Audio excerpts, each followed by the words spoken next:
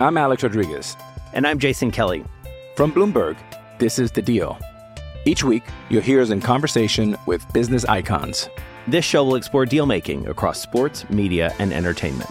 That is a harsh lesson in business. Sports is not as simple as bringing a bunch of big names together. I didn't want to do another stomp you out speech. It opened up so many more doors. The show is called The Deal. Listen to The Deal. Listen to The Deal on Spotify.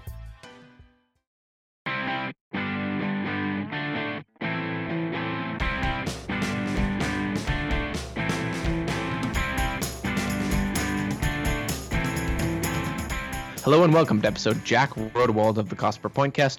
I'm your co-host Trevor Shackles, joined as always by my fellow co-host Colin Cudmore.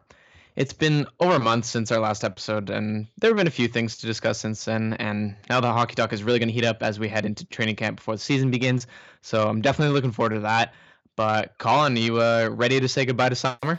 It's been a nice summer, or I guess we're both heading back to school, but it's could be nice to usher in a new sense season. It's a weird feeling to, like at the end of the last season, it really felt like we really had a good sense of relief to finish off that season, and now we're kind of all the way back to waiting for the season to start and waiting for training camp to start. It's just a weird feeling with the Sens. I don't know. It's just kind of that love-hate relationship I guess we all have right now. But yeah, I guess there's a few things that happened this past off season that we can talk about, especially since a few things have happened in the last month. There's just a couple of trades have gone down, but before that, just the most recent bit of news I think is Colin White. So I think the details were 6 years at $4.75 million per year, no signing bonuses, which I guess is kind of more standard for a player of White's caliber who doesn't exactly have that star power, I guess. But I don't know, what were your quick thought, or what are some of your thoughts on White's new contract? Yeah, I mean, I think most people were pretty surprised with, mostly the term, and I just think most people kind of expected the worst case scenario with this contract, which I don't know if a bridge contract was necessarily going to be, disastrous or anything, but it just would have been a bit, I don't know, just a bit annoying to see another player not really commit to the team. And with a 6-year contract that White signed, he really showed that he wants to be a Senator. He wants to be in Ottawa. He only actually bought out 1 year of his unrestricted free agency, but still, he's going to be here till he's 28 unless he gets traded. And that, if White was hesitant about wanting to stay here, he wouldn't sign this contract, right? He would probably sign a 2-year deal. So even if you think it's a bad deal in terms of the cap hit, I think it's just so good for the optics for the organization, because this is the biggest contract they've handed out since Bobby Ryan in 2014. So they really needed a big contract like this. And obviously, like you're saying, he's not in the same tier as a guy like Thomas Chabot or any of these other huge unsigned RFAs like Mikko Rantanen and Patrick Laine and guys like that. But yeah, Ottawa just really needed a win like this, and it's good to see pretty much everyone be happy with this news. Totally, and it feels like we're a normal hockey team for once, and just in the sense that every other move this year has been very cost savings related, whereas Colin White, I guess, if depending on how you look at it, it could be cost savings. I wouldn't really put it that way, though. It looks like signing a long-term contract is something that really hasn't happened in a long time, so the Sens doing something that actually makes sense. It just feels kind of estranged at this point for us. So, as for Colin White, I honestly don't think there would have been a situation I would not have been happy with, unless they went way too high on the cap hit, or if this situation ended up getting drawn out for a long time. Either of those situations may have been much worse than this. But even on a bridge contract, just like looking at White as a player, I can't say I'm too convinced of him as a first-line center, even a top 6 center yet. No. Like his offensive ceiling, I think, is more capped than some people are kind of make it out to be at this point. But he is also very competent defensively, and I think that's something he made great strides with this year. It will definitely be a bit of a risk, especially seeing how he was playing with Mark Stone and Brady Tkachuk all last year. So with Mark Stone no longer here, that really we know the Mark Stone effect is a real thing. So if he'll probably be taking a bit of a hit just in that sense, just in his on ice metrics. But he's also a young player. I think he just turned 22 or 21. Is he still 21? 22. He's 22 now. So players hit their peak around 23. I'm sure there's still a bit more room for him to grow. He only played his rookie season last year. So I guess I'm happy with his contract. Like, for 6 years at a player of his age with that low of a cap hit, and keep in mind that this salary is going to look even better as the years go on. I know it's a rising salary, but if you look at how the cap hit will eventually adjust with these long-term deals compared to just how the salary cap's going to end up rising over the years, it seems like a very, like, not even just a fair deal. I'd say it was pretty team friendly in that sense. Yeah, well, I'm just happy that they finally took a risk with a player like this. I mean, we've seen them re-sign guys who are very limited. So, to contracts that were probably a couple years too long. So, Zach Smith, Mark Borowiecki, Ben Harper, guys like this who probably should have gotten like 1 or 2 year deals or got like 2, 3, or 4 year deals. So it's nice to see that they actually took a risk on a guy like White who has room to grow, isn't really going to be like a superstar or anything, but I think he's going to be an important piece, as the second or third line center on this team. Well, probably more like a second line center, but I just think it's good that they did this now before he potentially has an even better season and then is going to be even more expensive. And, it's actually very similar to the Kyle Turris contract that was signed in 2012, I believe.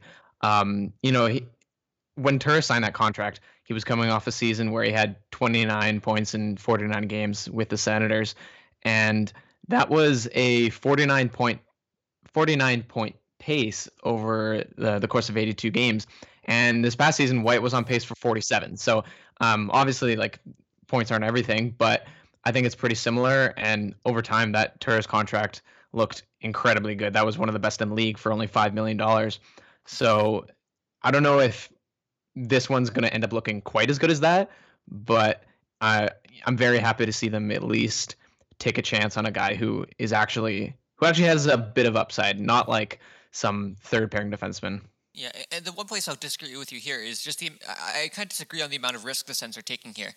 I think if you look at these types of comparisons for these young restricted free agents, it's generally a pretty good bet that when you sign them to these long-term deals, that these deals will end up looking pretty good.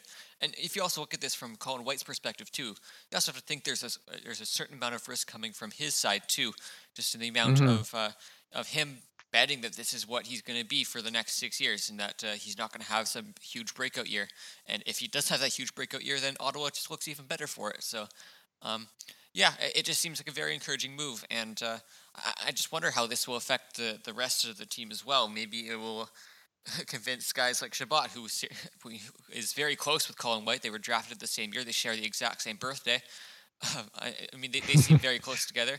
So, does that affect Chabot at all? And I also look at the rest of the players that are really with the Sens. I think this came up in one of Bruce Garriock's articles today, but there are lots of players who really enjoy being around Colin White because they all came through the U.S. development program together, like Logan Brown and Josh Norris and Brady Tkachuk and all these players. This is why the Sens have really drafted heavily from the United States recently, because all these players seem to know each other and they all seem to want to play together. So if Colin White is that first player of the bunch to sign, we'll wonder how that will affect future contract negotiations the next 2 to 3 years.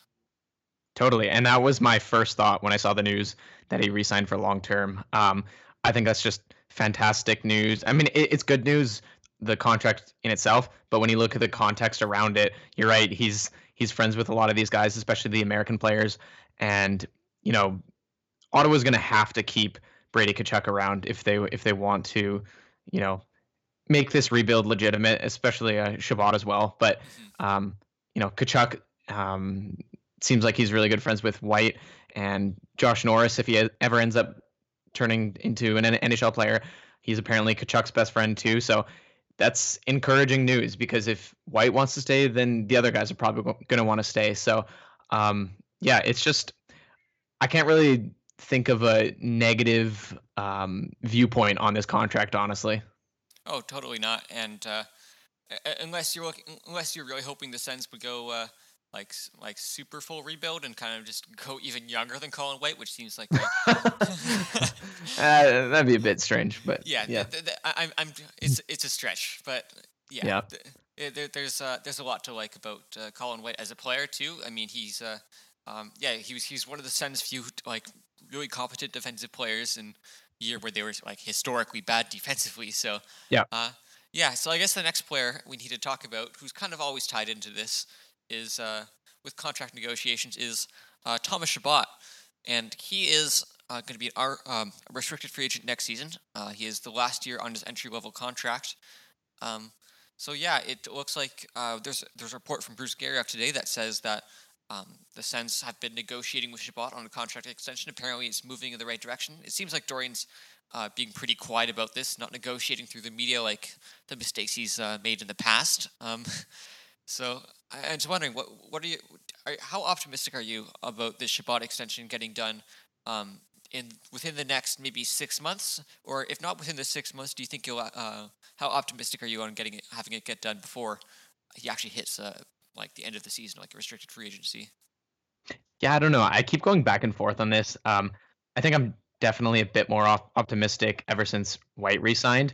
It was a bit surprising to see the news today with the Garriock article talking about contract talks moving in the right direction. But yeah, I think a lot of players usually want to only negotiate before or after the season. So if something doesn't get done, in the next 5 weeks or something, then maybe things are put on hold. But yeah, I think it's definitely good news that White is staying.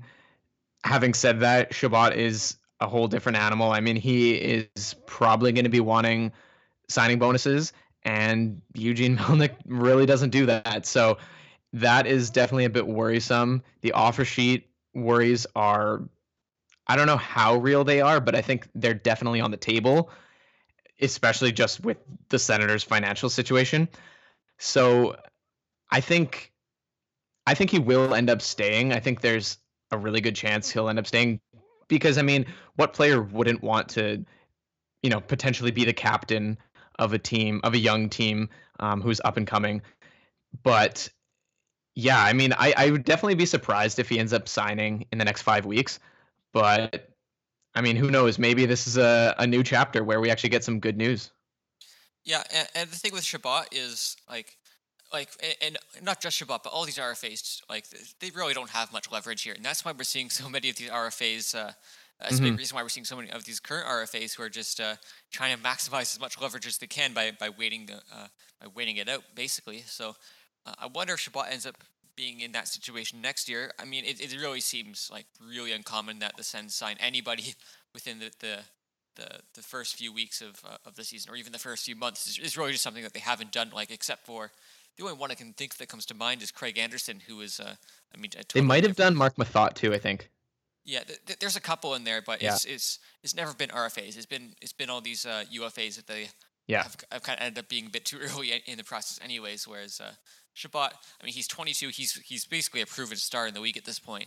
But it's just a matter of also, like, you mentioned signing bonuses, but like, what's the line between a star player demanding signing bonuses and, like, I don't know. For me, I just find that Chabot is kind of straddling the line between that, whether he actually has a superstar power like the Mitch Marners and the Braden Points have right now to command that much signing bonus money. But if he puts up another monster year like he did last year, then I'm sure the negotiations will definitely be big for him. So, that's why if I was Chabot, like, I would definitely be waiting, because you're betting on yourself, knowing that you can have an even better season and ask for, $1 or $2 million even more. So I find it kind of strange that he would even be entertaining an offer right now. Yeah. And yeah, oh, totally. And like, of course, for all these players that are improving, it's kind of, unless they're like really committed at staying in this city long term, then, which I mean, is not really a position that the Sens are in to be right now. But unless they're in that kind of situation, then it really feels uncommon, more and more uncommon right now that these RFAs will sign prematurely. And I mean, I keep circling back to the signing bonuses, because if Chabot ends up being offer sheeted, it'll really come down to the signing bonuses. And I mean, we saw Sebastian Aho and that offer sheet that Montreal gave them, and I mean, Carolina thankfully was able to pay that to Aho.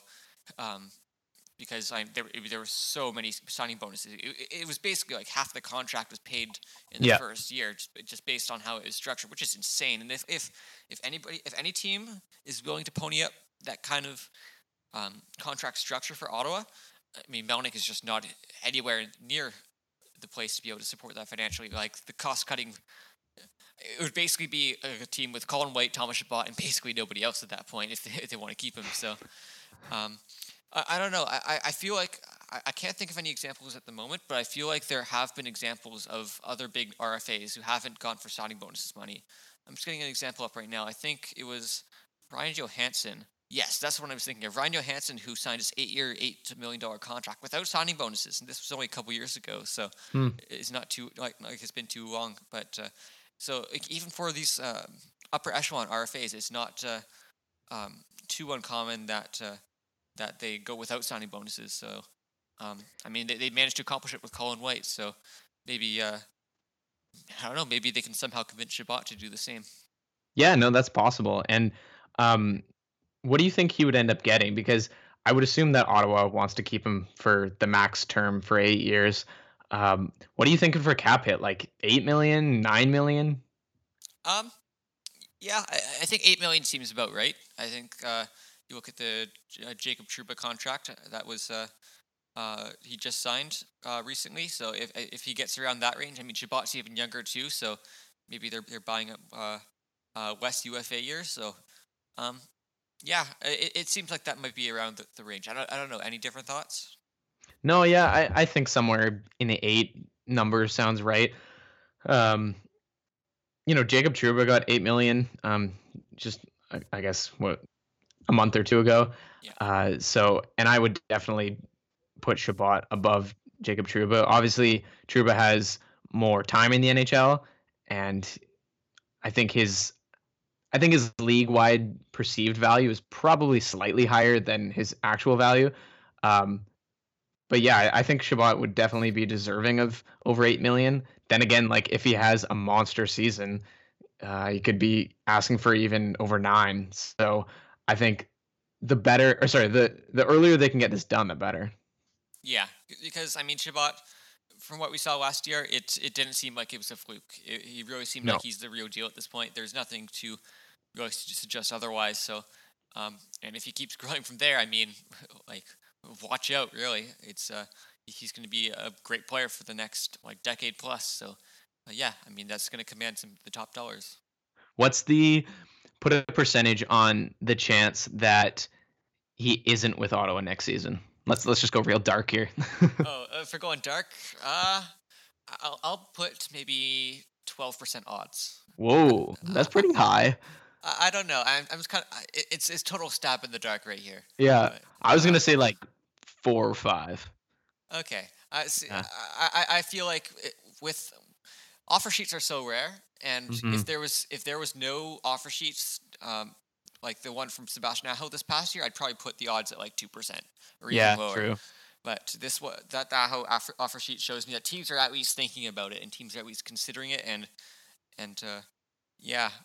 just please, just as long as it's not Montreal tendering the offer sheet. Oh God! If Chabot's still unsigned on July 1st, I'm not going to be able to handle that. That's just going to be. You're just going to fear every single day you're going to see the news about him getting offer sheeted. So I just pray that he's signed before then. Oh yeah, totally. And just every day that goes by without a contract just feels like that odd goes up just slightly more. So yeah, exactly. You're right. The sooner they get it done, the better. I'm Alex Rodriguez. And I'm Jason Kelly. From Bloomberg, this is The Deal. Each week, you'll hear us in conversation with business icons. This show will explore deal-making across sports, media, and entertainment. And that is a harsh lesson in business. Sports is not as simple as bringing a bunch of big names together. I didn't want to do another stomp you out speech. It opened up so many more doors. The show is called The Deal. Listen to the deal. Listen to The Deal on Spotify. Yeah. Now, one of the other moves that happened, I think this was right after our last episode, so it's been a while since that happened, but we haven't touched on it. And that was the trade with the Chicago Blackhawks, where Ottawa sent Zach Smith and received Artem Anisimov straight up. Kind of a weird move that came out of nowhere, but I think most people agreed that Ottawa got the better end of this deal, even though we know the motivations and it's not like the team actually got that much better, but don't think you can really complain too much with the move, right? Yeah, totally. I mean, they did this a couple times, and this is something we've been calling for pretty much for all year, is for the Sens to kind of utilize their cap space in a way so that they can get better assets. And I mean, it was not like they got like picks or like a young player in it. They just got Artem Anisimov, who's a better player than Zach Smith. But again, yeah, it's just another chapter in the whole line of Sens trying to cut costs on their own while also leveraging their cap space in the same way. So they got Chicago out of cap trouble, which Chicago desperately needed, but they also got out of Zach Smith's contract, which is going on for longer than Anisimov. So, or is it? Am I thinking wrong? Are they both expiring after this year? They both have 2 seasons left. Right, they both have 2 seasons left. So. Yeah. Anisimov has the higher cap hit, but I'm pretty sure Smith has the higher salary because Anisimov's bonus was paid, if I'm not mistaken. So yeah, so and that's the biggest thing with this deal that everyone noticed, and you know it's impossible not to talk about, is the fact that Ottawa actually, you know, so with this trade they got closer to, well, I think they were already over the salary cap floor anyway, but they got the bigger cap hit. But Melnyk doesn't have to pay as much because Anisimov's bonus was already paid, so it works out in both ways. And yeah, obviously, like you were saying, I'd rather have Anisimov as a player. Then again, I do think his previous name value is probably higher than, you know, how good he actually is right now. Like, he's more of a bottom 6 player. He's not really that great. I think his value probably went up because he was playing with Patrick Kane a couple seasons ago. But yeah, you know, it's kind of a whatever deal. He's still serviceable. Yeah, he's still serviceable for sure. And like, to be fair, so was Smith to an extent. Yeah, I mean, to a lesser extent of that. I mean, he really didn't seem not for the cost. Yeah, not for the cost, but even by the end of last year, he really didn't seem like he was contributing much offensively or defensively, at least at least by my eye. So, if we get someone like Anisimov who can at least, I don't know, I honestly don't know too much about Anisimov, and it's kind of hard to suss out his stats because he was playing with guys like Patrick Kane so much. But if he can contribute at least a bit more offensively, I mean, it's good on him. I mean, like, it's not like the season really matters at all much for the Sens in the standings, but yeah. And who knows? I mean, I doubt it, but maybe they can even make a trade where they retain a bit of salary and get a draft pick for him or something. But that's maybe pushing it a bit. Yeah, and I mean, it's also nice they got at least something for Smith. Like, yeah, I was surprised actually. Like, it was just at the beginning of the season he was placed on waivers and nobody claimed him. So, and it's not like he really improved as the season went on either. So, it really was just a whole another cap hit move. I mean, credit where it's due to Dorian. I mean, it takes some creativity to actually find all these players who would get their signing bonuses paid and then get the trade the day after. And he's done this a fair amount. It goes all the way back to the Brassard for Zibanejad trade, right? So I mean, he's got some creativity. I'll give him that. But I mean, we do you want to guess? Sorry, go ahead.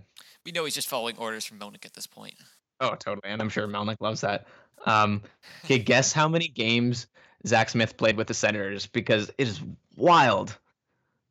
What? Is it over 500? I don't know. Guess. I'm gonna guess. Okay, I'm total going in the dark here. I'm gonna go something like 580. Oof, I mean, pretty close. 612. Oh man. That's crazy. So his first game, I mean, he only played one game in this season, but he played his first game all the way back in 2008, 2009 with the Senators. Yeah. That's a decade he spent with the team. Yeah. He was still part of the Binghamton Senators, their Calder Cup Yeah. run, right? Yeah, for sure. So that was his third season that he was. I mean, he mostly actually played.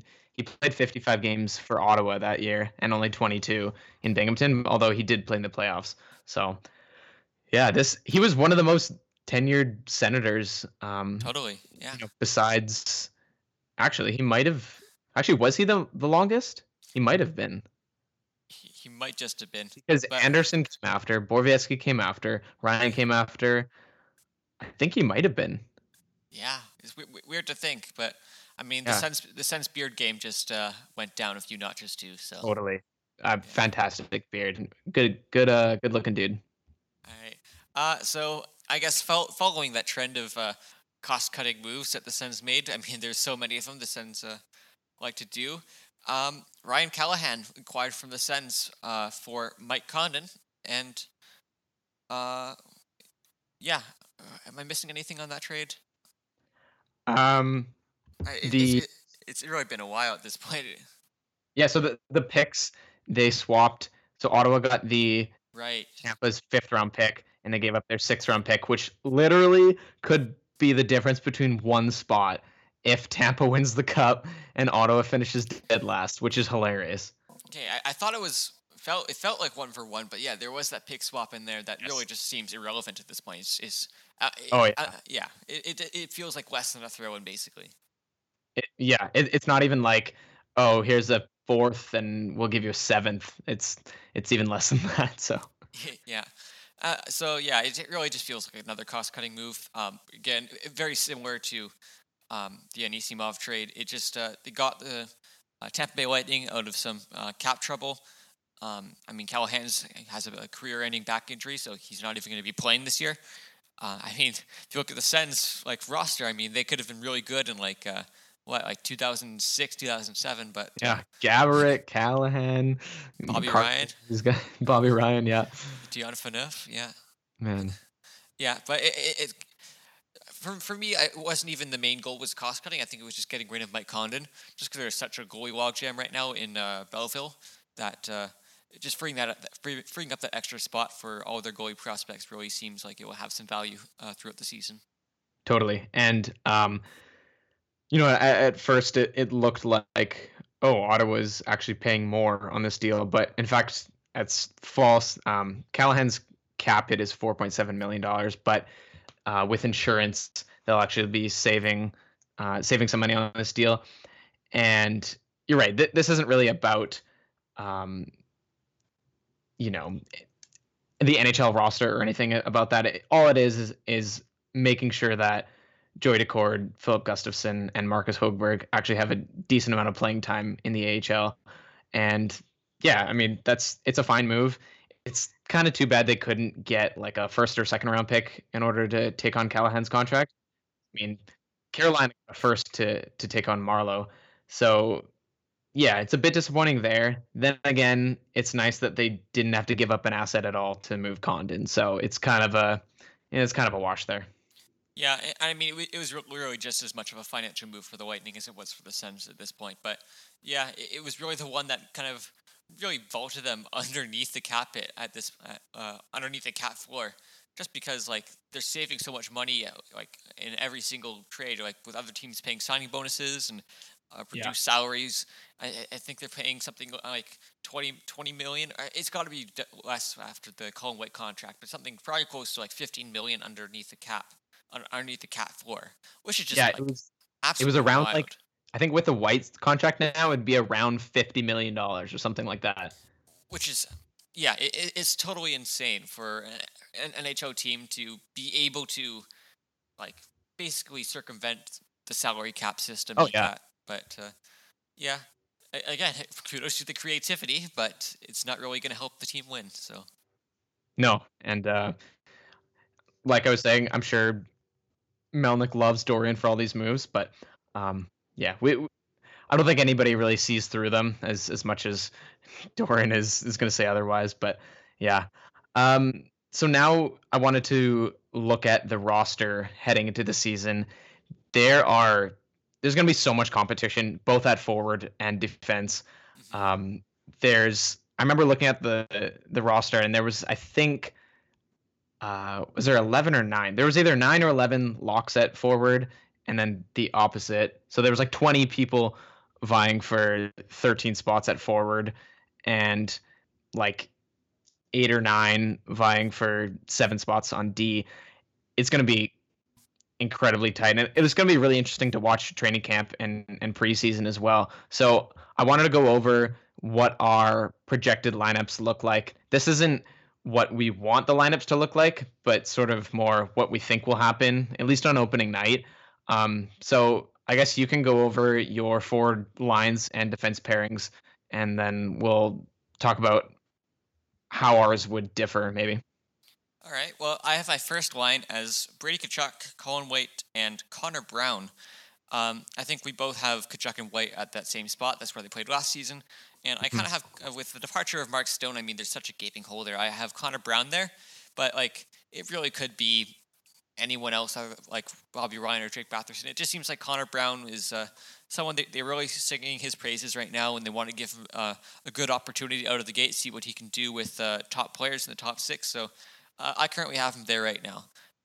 And also, another reason for that is because my second line is Anthony Duclair, Chris Tierney, and Bobby Ryan.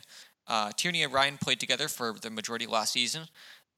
Whether DJ Smith likes to keep that from what Guy Boucher was doing, I'm not sure. I actually don't think they were that effective together, but maybe they'll stay together. Anthony Duclair I have on the left wing just because, I mean, he's clearly the second best left winger on the team right now.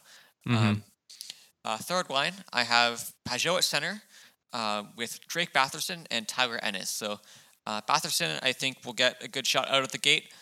You'll notice on my defense, I have Brandstrom in there as well. So I think that the Sens are really going to try and push those two players as being full-time roster players right out of the gate. Tyler Ennis, I have there just because, I don't know, there's a whole bunch of wingers that could fill out both that left wing spot on the third line or like the last two on the fourth line. So I don't know. He really could just be a fourth liner based on the salary they got him at. But fourth line, I have Rudolph Balcers, Artem Anisimov, and Nick Paul. I think Paul makes the team out of camp. I think that they want to give him a good shot, and I was actually decently impressed, even though he didn't have the point totals to show for it. Anisimov, he's just there because he's Anisimov. There's a lot of these centers that really feel like they could be interchanged to like anywhere, basically. So, and Rudolph Balcers, I think that he really proved to Pierre Dorian that he deserved a roster spot at the end of last year. And I have 13th forward is Mikhail Bodker, and he just really didn't seem to fall out of favor with the Sens by the end of the year. So I feel like Nick Paul and Rudolph Balcers will both end up beating Bodker out of camp. So do you want to go over your forwards first and see where we go there? Yeah, for sure. So we have the same center and left wings on the first two lines. I think that's pretty kind of set in stone with Tkachuk and White, and then Duclair and Tierney. I think those are pretty obvious. I put Bobby Ryan on my top line with Tkachuk and White. I feel like they might just want, a veteran presence in the top 6. And then I have Batherson on the second line, just, wanting to push one rookie in the top 6. I think that's totally fair. And I think eventually Batherson will deserve a spot on the top line, and that'll probably happen. Third line, I also have Ennis and Pajot. But then on the right side, I have Connor Brown. He's pretty much just an average third line player, so I think he fits there pretty well. And I think that could actually be a solid third line, like a solid defensive third line, Ennis, Pajot, and Connor Brown. Totally, yeah. And fourth line, I have Nick Paul, Artem Anisimov, and Jonathan Davidson. Same thing with Paul. I think they will want to give him a chance, sort of pretty much a last chance. He's already, I want to say he's 24. I think he was a 95 birthday. So, he's getting up there in age. I would love to have him as the fourth line center. I think he's very solid defensively, and I think he would do that job pretty well, but there's not many spots available. But I guess they'll see what he can do. Anisimov, same thing, just what you were saying, just there because Davidson, I'm sticking with that one. I'm going with that off the board prediction. I just think they will see him as a prospect that is NHL ready right now. He's been playing against men in the SHL for the past 3 seasons, so I think he can fill that spot on the fourth line. Got low expectations, and then Bodker as my 13th, and that's tough because I had to leave out Balcers. I had to leave out Logan Brown. I think both of those guys are deserving, and I kind of even think Philip Schlopik is somewhat deserving as well. So those are like 3 guys that I really want in there that I can't. You could even add guys like Josh Norris, or even like there's Alex Formenton in that group. Yeah, let's just say that the people in Belleville are going to have a nice team to watch this year, at least at the beginning. So, yeah. I definitely agree. I think that Davidson has a good shot actually out of camp. It's just a matter of having to beat out these other players. So, I feel like he'll definitely be in the NHL at some point within the next season, whether it's only for maybe a 20 games, like a 10, 20 game stint, but he could just be an injury call. But I don't know. Right out of camp maybe seems a bit too far. So just for defense, do you want to start with the defense? Sure. Yeah. So first pairing, I think DJ Smith will keep Chabot and DeMelo together. Maybe that's wishful thinking, but that pairing worked so well last year, so I think they're going to stay together. And then I got Christian Wolanin with Nikita Zaitsev. Smith was singing Zaitsev's praises, so I think he'll keep him in the top 4. And then third pairing, Mark Borowiecki with Ron Hainsey. I can't imagine Hainsey being out of the lineup early in the season. That will probably change, sort of in like a Johnny Oduya type later as the season goes on. He'll get scratched a bit more. And then Christian Jaros is the 7th. I'm sure he'll swap in with Borowiecki, and then Hainsey can go to the left side. But we can go over your pairings in a sec, and I could totally see your scenario too. So it's kind of up in the air. I don't really know how he's Smith is going to deploy Hainsey, because that could really throw a wrench in things. Yeah, my pairings are definitely very different. I'm a bit more pessimistic overall on some players and a bit more optimistic on others. So I think my first pairing, I have Thomas Chabot and Ron Hainsey.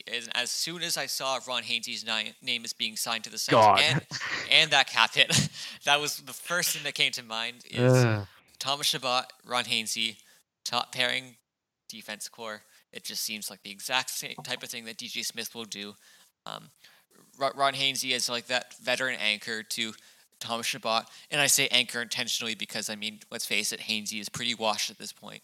But DJ Smith will continue to use him like he has in the past. So, second pair, I have Nikita Zaitsev there. I feel like that's a pretty good given for the exact same reasons that you gave. But I have Erik Brannstrom making the NHL out of camp, and I will do that for the same. I'll say that for the same reason I said Drake Batherson.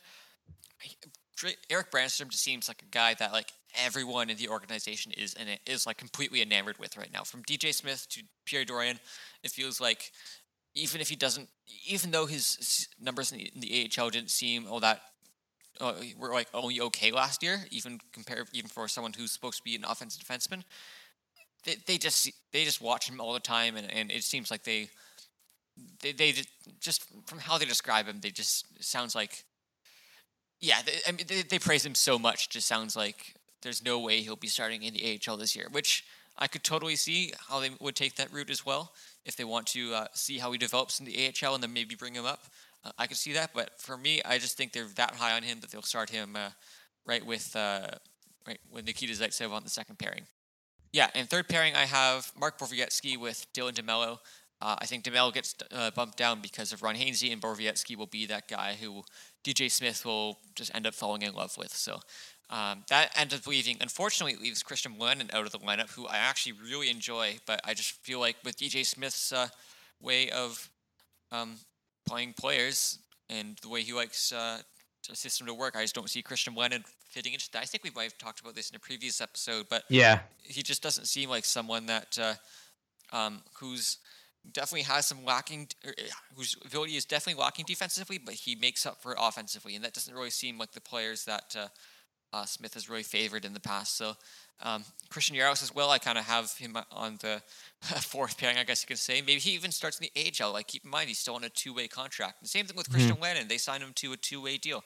I think that was pretty intentional. If maybe he even starts in the AHL just to see what he can do. So it's unfortunate those two are left out, because I definitely think that those two Christians have the potential to be a great, like, potential even middle pairing defense core, middle pairing for the Sens defense for, like, maybe the next while. But I don't know. That's just my thoughts on it right now.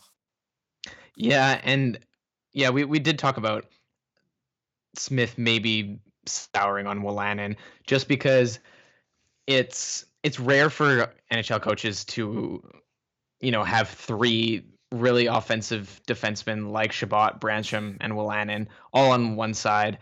I think it would be perfect if that's what happened moving forward. But Definitely. You're right. It seems like it might just be one of Brannstrom or Wolanin, and then just having Borowiecki or Hainsey or whatever on the third pairing. I see the Brannstrom thing a bit differently. Obviously the organization has been singing his praises for quite a while now, and rightfully so. He's a very good player. I think he's going to be, he's a blue chip prospect, and I think he's going to end up being very solid for the Senators. But I feel like they're going to keep him in Belleville to begin the season, at least. I mean, that might only be 10, 15 games. I think he's definitely going to be the first call up when there's an injury. And I think there's a decent chance that, say, I don't know, Hainsey gets injured or whatever, and Brannstrom comes up, he might just keep that spot after playing in 10 NHL games, because he's just too good and they can't keep him in Belleville for too long. I don't think there's also a need to rush him necessarily. I would have rather not have signed Hainsey, just so it would have been easier for Brannstrom to make the team. But yeah, I think he's just going to force his way onto the team at some point. But I could definitely see them. I mean, even Erik Karlsson in his rookie season played, 10 games in the AHL or something. So I wouldn't be surprised if he spent at least a bit of time there. Yeah, and I could definitely see that too, and it's something I've been I've been very torn on as well. But yeah, I just see how much they talk about him and how much they really want to play him, and I feel like that they know that it'll be inevitable that he'll force his way onto the roster at some point. So like they may as well just start him at the beginning. And like you look at last season, they weren't afraid to start young players at the beginning of the season either. Like you look at what they did with Max Lajoie at the very, very beginning. So yeah, I see that. I mean, I definitely have Brannstrom. I think he's definitely a step ahead of Lajoie in terms of his development too. So yeah, and also the situation is different this year because they already have Chabot. They also have Borowiecki and Wolanin, and like Chabot wasn't even a guarantee to be the first pairing last year. Like he was still kind of starting off in a smaller role, so and worked his way up to that. So yeah, it's definitely going to be a flexible situation, I think. But yeah, I'm more willing to bet on Brannstrom starting. But I think that we're just going to go on to goaltending at this point. That's the last position that we need to cover. So I feel like it's pretty. I think we're on the same page here in that Craig Anderson will be the starter, and Nielsen will be the backup. Maybe not even just a starter backup. It'll probably be a 1A, 1B type situation. See how things work out. But I mean, it's probably going to be flexible the entire season, right? Yeah, I mean, I could actually see it being like a 55%, 45% type thing where Nielsen might actually end up getting more games during some stretches if he's getting hot. So yeah, I mean, Anderson's getting up there in age. I think he's 38 now. So yeah, it's not like Nielsen's that great of a goalie, but Anderson can't have too big of a workload, especially considering the past two seasons he hasn't even been a good goaltender anyway. Yeah, and it's not like we can count on both goalies being healthy the entire year either. I mean, the Sens have run into goalie trouble with injuries pretty frequently. Like Mike Condon last year, that was definitely falling off a cliff. So if one of those two go down, I mean, they have Marcus Högberg who's right there. I have been of the opinion for a while now that Högberg could be an NHL goalie, and the only reason his stats have not looked good in the AHL is because I mean, he's had to play in front of the defense corps assembled by Randy Lee, which really is to say that some pretty terrible defense he's had to play in front of. So, You look at he did in the SHL even. He had pretty amazing numbers there, and that's in pro hockey in Sweden. So I'm totally of the opinion that he could be playing NHL hockey this year if a goalie goes down. And I think you had in one of your recent posts, one of your bold predictions was that Marcus Högberg would have more games than Craig Anderson. And I looked at that one, and that was my favorite one. I was like, go Marcus Högberg. Like, it's not like I'm hoping Craig Anderson gets injured. It just seems like a very plausible thing to happen where Högberg ends up taking the reins as that backup job. And I guess that's why they outlined his contract in that way too, in trying to get him to play more games maybe next year. But if that happens this year, I mean, all the better. Yeah, no, I think my exact prediction was for him to play 20 games and Anderson, I think 18. If Anderson just gets hurt early on, like in the fall or something, that's, like you said, I think that's a pretty plausible scenario. And then Högberg hopefully is at least decently capable as the backup to Nielsen. So yeah, like you're saying, I don't really hope that Anderson gets injured. Then again, it's impossible to not acknowledge the fact that that's the only way that Högberg is getting playing time, or if Nielsen gets hurt too, right? Oh yeah, which is unfortunate. I mean, unless they end up trading Anderson, and I remember he had that trade request back a while too. So who knows if he's still hoping on that? But yeah. Shall we get to listener questions? Yeah, for sure. You guys really came in with the listener questions this week. Really grateful for everyone that submitted questions. So yeah, let's get to the first one. Yeah. So let's go here. No particular order. I'm just reading them first from at the top on the Cost Per Pointcast account, which you can follow at CP Pointcast. So the first one comes in from Bronson at B_Aquaman. He says, recently read Trevor's worst case scenario for the season, and it very much fit in with my expectations. What is your strategy for staying positive this upcoming season? Ooh, for me? I mean, it's kind of a love-hate relationship already with the Sens. I don't know if it's hard. It's going to be hard, but I mean, I love the prospects and I love the 2020 draft, and I've already latched onto the 2020 draft pretty hard. I've been following that pretty closely, so that's something I'll be doing a lot of. I've already been tracking lots and lots of rankings. I have some even analytical stuff that's kind of coming up on that, so that'll be my kind of. It's not staying positive from the Sens; it's more so distracting myself from the Sens. So. And I guess in that sense, that'll keep me busy in the hockey season. They're pretty much guaranteed a top 5 pick too. I mean, this draft class is incredible. So I think that's way easier this season, hoping for some losses, cheering on for the tank, whereas last season you couldn't, and that was just hell. Yeah, for sure. Whereas, this year, I don't know, dernière pour la première, or I don't know, Quentin Byfield looks pretty great, and I mean, I've talked about Dylan Peterson a couple times. He seems like the exact kind of guy the Sens would go after no matter what pick. He's American. He played in Ottawa, so that's an interesting combo. I mean, he's like 6'4" already. He's a centerman. He has everything going for him of like a typical Sens draft pick. So that'll be someone I'll be looking out for. But yeah, let's get to the next question. This one comes from Spencer Blake, friend of the show. So you have a couple questions. Where do you think Davidson starts and ends the season? So let's start with that one. Where do you think Davidson starts and ends? I think you kind of went over that, but... Yeah. I mean, I'll stick with my prediction. I've stuck with this for like the past month. I think he starts. I bet you he ends in the season too. I'm just, not that I'm necessarily like a huge believer in his game. I think he's like decent. I think he's fine. I think he could be a bottom 6 player, but I feel like they'll think he's the most ready out of all their prospects, so they'll keep him up. Yeah. I mean, I think you're definitely more optimistic with Davidson than I am. I feel like he'll be kind of one of those players who will get. I mean, I think he'll definitely get a good look in training camp, but I see him more as like a guy who can get 10 to 20, maybe 25 games of like just throughout stints throughout the year for injury call-ups. Whereas there's going to be some pretty heavy competition on that right side. I even look at guys like even Jack Rodewald or who am I thinking of? There's one other person, Max Verino, who's going to be fighting. Yeah, Max Verino. Totally forgot about him. Even Vitaly Abramov, I think, could maybe even challenge for a spot there too if he can put his things together. So, Yeah, lots of options. I mean, I think you definitely like Davidson a bit more than I do, even though I am definitely a Davidson fan. I think he definitely brings some great energy to the game and great speed. I mean, imagine him and Formanton on the wing, so that'd be pretty amazing. But continuing with Spencer's questions, you have a few questions here, but how quickly will Hogberg be recalled due to injury relief most likely? And I'll take this one. I think it's just that, I mean, it'll depend on whenever someone gets injured.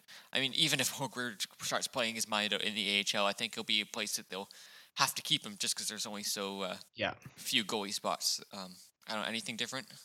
No, yeah, then probably early November he'll be up for an injury. Yeah.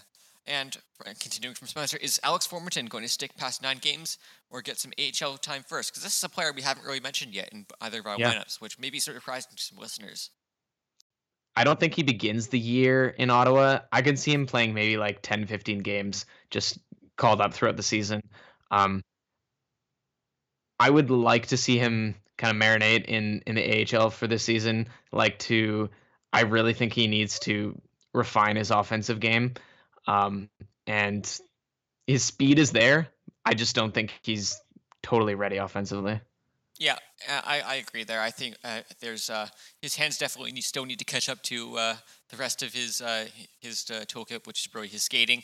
But I also feel like Thornton was definitely a very Guy Boucher guy. Guy Boucher was just so enamored with his speed that you couldn't help but keep him up, even if he wasn't really ready with the rest of his game. So, I think he'll spend his entire year in the AHL. Maybe get that 5 to 10 game call up at the end of the year if the Sens are really just not doing well at all. So, or if even more players get traded at the trade deadline. But and last question from Spencer: who is your favorite listener, and why is it me, Spencer? Yeah, we love you, man. We got to get you on the show sometime. Oh yeah, Spencer's the best. Okay, so I'll take the next one here. Comes in from Alan, and he says, given that Ottawa has White, Anisimov, Tierney, and Pajot down the middle, how can Logan Brown get into the lineup? And you can take that one. Yeah, wow. I mean, there's another player that we just haven't mentioned in either of our lineups who really could be fighting for a spot in camp. But yeah, when they traded for Anisimov, I mean, that seemed like a bit of a side effect of the trade, just because Smith could play left wing. Anisimov seems like he'll be playing center all year. So I see him as like the first injury call up. If either of those 4 guys get hurt, it'll be Logan Brown right up. It could be Philip Schlappick, maybe, but I feel like Logan Brown will be that guy. So from there, he'll just really need to prove himself. If he wants to really keep a spot throughout the year, he'll just have to show everyone that he'll earn it. I mean, maybe one of the other 4 centers just really falls off like Mikhail Bodker did last year, and that makes it easier on Brown. But I feel like it'll really be a bit of an uphill battle for Logan Brown this season. I mean, in the sense that he's already pretty much proven himself in the AHL. It'd be great to see him have like a Batherson type year in the AHL, but yeah. Well, speaking of Batherson, I would just love to see the two of them play together because they had such great chemistry down in Belleville. And I just really hope that Brown doesn't get stuck on the 4th line if he gets called up to Ottawa, because that's not really fair to him. I mean, he's not going to be a 4th line player if he is an NHLer. So I think he deserves a decent shot if he actually does come up at some point, whether that's, I mean, even at least the 3rd line. But he's got to have some competent line mates when he comes up. Yeah, totally. And I guess semi-related, I think we kind of covered this a bit, but this question comes in from Nathan King. How many games do you think Brannstrom plays this year in the NHL? And I think I'm kind of taking your Davidson stance here, but I think that I think that Brannstrom will get at least 60 games in the NHL this year. I think he'll start there right away, and he'll just continue to play throughout the year. Hopefully he stays healthy. Yeah, that's kind of my take on this.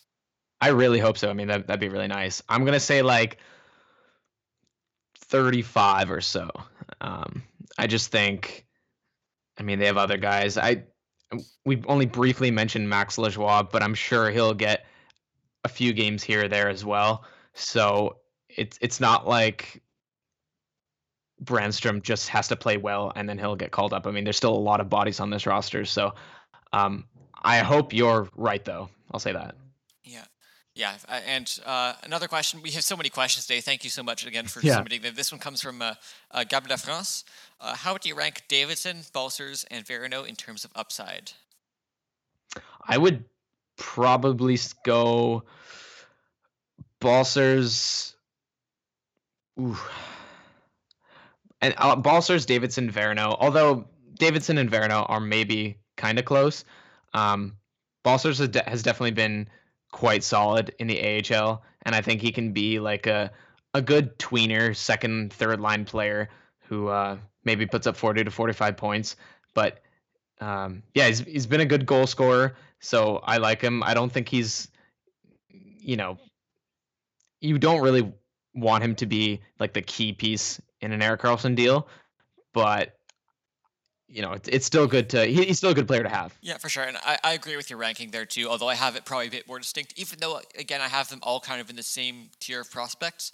Yeah, I think Balcers is nicely proven in the NHL at this point, even though it's only like 20 plus or 20 so games, but he dominated in the AHL last year too, so it would be nice to see him get a full-time roster spot. Davidson, we talked about him already. And Verano, I just see him as a bit of an older prospect at this point. He has a couple years on Davidson, so I feel like Davidson has even more room to grow. And of course, Davidson's already played against pro competition too. So even though I don't think Davidson has quite the offensive upside that Balcers has, I definitely put him above Verano too. Mm-hmm. So we have a few more here. This one comes in from Joe at Strosho_6. He says, "What is your opinion of Formenton? I see a lot of people hyping him up, but from what I've seen, I don't buy the hype." I think I've definitely been lower on Formenton than many others seem to be, and I think again it's just because of you can have the speed, but at the same time it kind of acts as a detriment to him in a way, just because the rest of his playing ability just really hasn't caught up, and it seemed like it did for some parts of the last season, but it really has not been consistent at all. So I say it can be a detriment in the sense that he can really make turnovers, and I really fear for how it could affect him defensively, because even though he is decent on the back check, he just doesn't really know what to do once he gets back there. He just has these incredible rockets for feet, and I just don't see how he's been able to tie that into his toolkit so far. So speed is as important as ever, of course, but to have just speed and nothing else, it's it definitely seems like he needs to round his game out a bit more, which I think he can accomplish in the AHL this year. I know people don't want to hear this, but reminds me so much of Curtis Lazar when he's within 10, 15 feet of the net. It just seems like that's the only place he's going to score. He just didn't look that great in the offensive zone in the few games that he's played with Ottawa. He really needs some refining, like I was saying earlier. And I honestly wonder how highly he would be rated among Senators fans if he had never played in those few games the past couple seasons, just because, that puts you on a national scale. And whereas someone like, I can't think of anyone off the top of my head, but if someone had spent the last couple seasons in Europe, hadn't played in any regular season games, no one is really watching them as much. So I definitely think he's a bit overhyped by some fans. Doesn't mean he's a bad prospect, though. I still like him, but I wouldn't peg him as some future first, or maybe even I think he's got a chance to be a second line player, but even that's not a guarantee. Totally. And even with guys like Brandstrom and Batherson, I would definitely say Formenton is the Sens' most exciting and electric prospect, just based on that speed. Interesting. Because David, guys like Batherson and Brandstrom, they're elite prospects because they're just so well rounded and they do so much well. Whereas Formenton, he does one thing extremely well to the point where he's in the top one. He's probably in the top. He's definitely in the top 1% of NHLers when it comes to skating. And even though he's not even in the NHL yet, he's just that good at what he does. And it's if he does make the NHL full time, he'll be an absolute treat to watch. Even if it just means him rocketing down the offensive zone for a couple times a game. It'll be probably the highlight of the game at that point. So I think a good comparison and I would be happy with him turning into someone like Michael Grabner. That's interesting. Yeah, I could definitely envision that.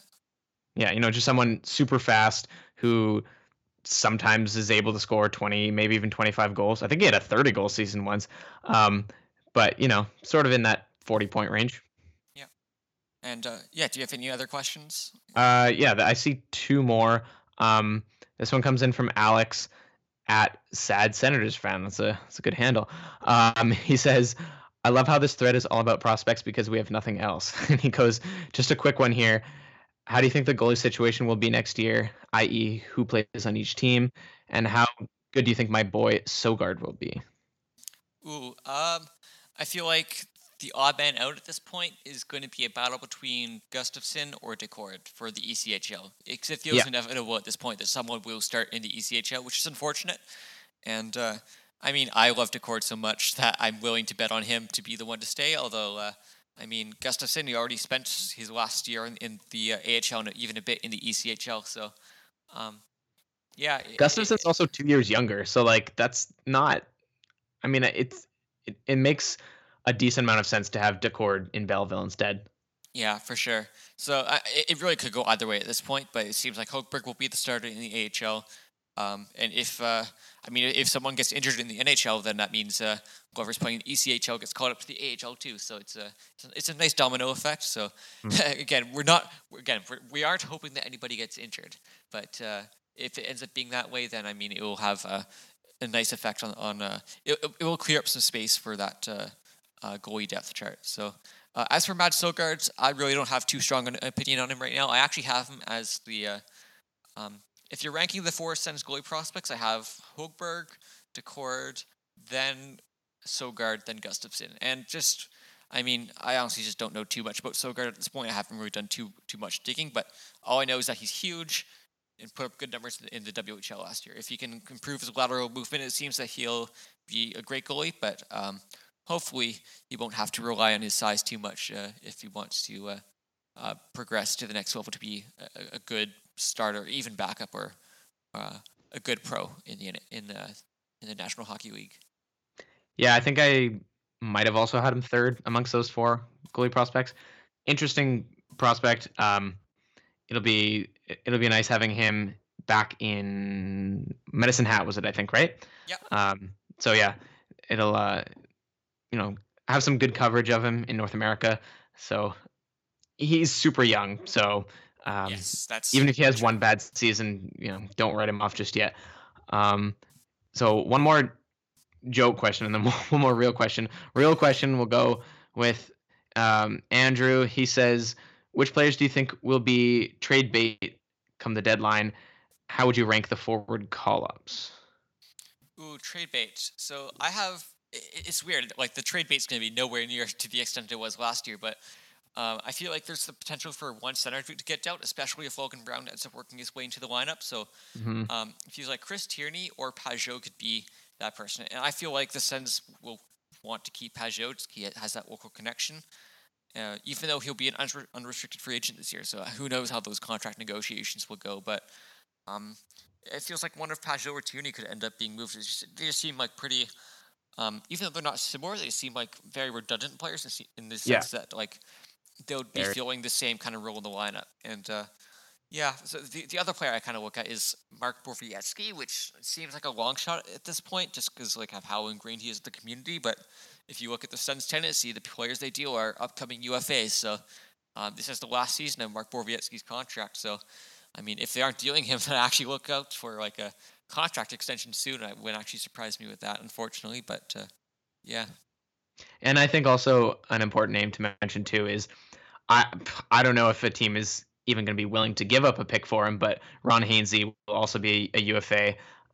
So there might be a team like Save the Capitals or something that's looking for a 6th or 7th defenseman. Also, Tyler Ennis as well. He only signed that 1-year contract, and he's a solid defensive forward. So I would say that those two guys are options as well at the deadline.